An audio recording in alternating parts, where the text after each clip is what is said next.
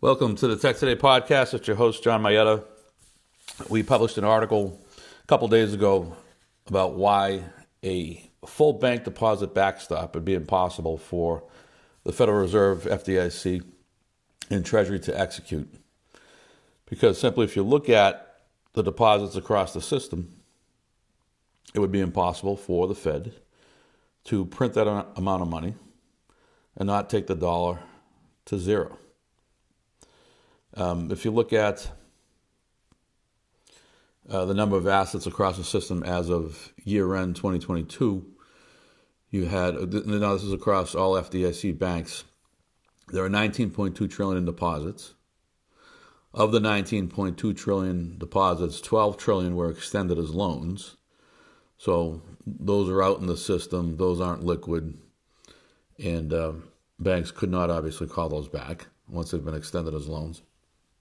And then as far as the delta, the 19.2 trillion in deposits less the 12 trillion that have been extended as loans,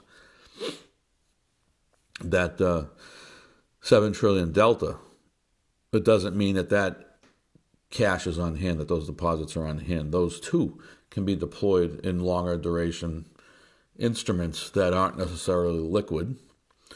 And therefore, that's why you have a bit of a, not a bit, you have a lot, a significant, rather, liquidity crunch across the banks, and thank the fractional reserve system. The loan-to-deposit ratio, and that's the 12 trillion loans that have been extended on the 19.2 trillion in deposits, that's a loan-to-deposit ratio of 63%.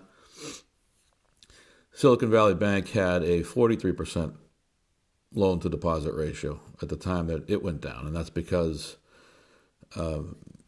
its deposits that had not been extended as loans were deployed in other investments, many of which had long duration, and therefore the bank didn't have much liquidity on hand. So that's why I say we don't have much visibility into the system in terms of deposits that have not been deployed as loans. We can't assume that those deposits are on hand.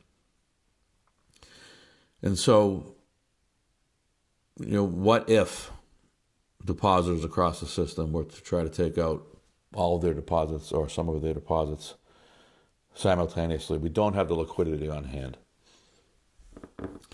If you were to look at the big four banks, you keep hearing, well, all the big four banks are safe. Well, not necessarily. The big four banks, JP Morgan, Wells Fargo, Bank of America, Citi, across the four of them as of year-end December, they had 7 trillion in deposits, 3.8 of which have been extended as loans.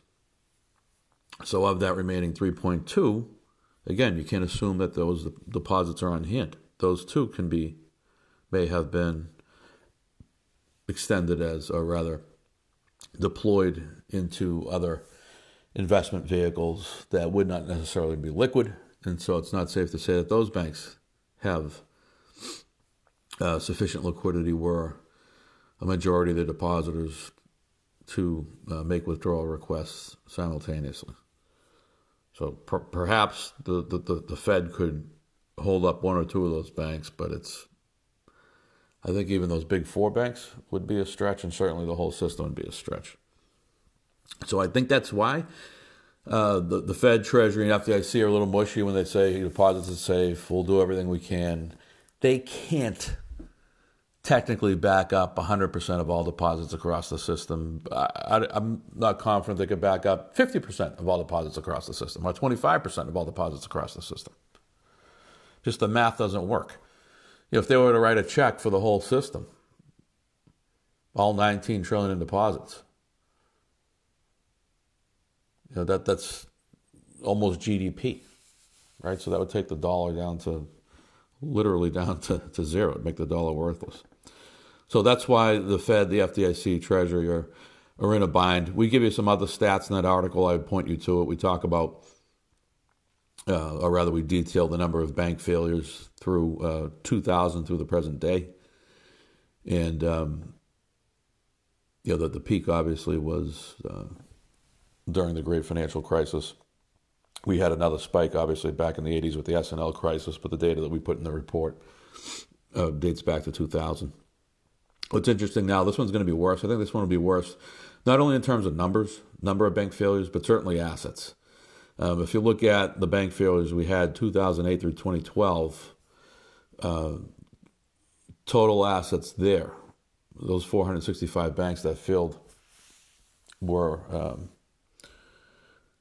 $689 billion, whereas the two that we've had year to date, March, were $319 billion. So the asset destruction that's about to take place is going to dwarf what's taken place in the past.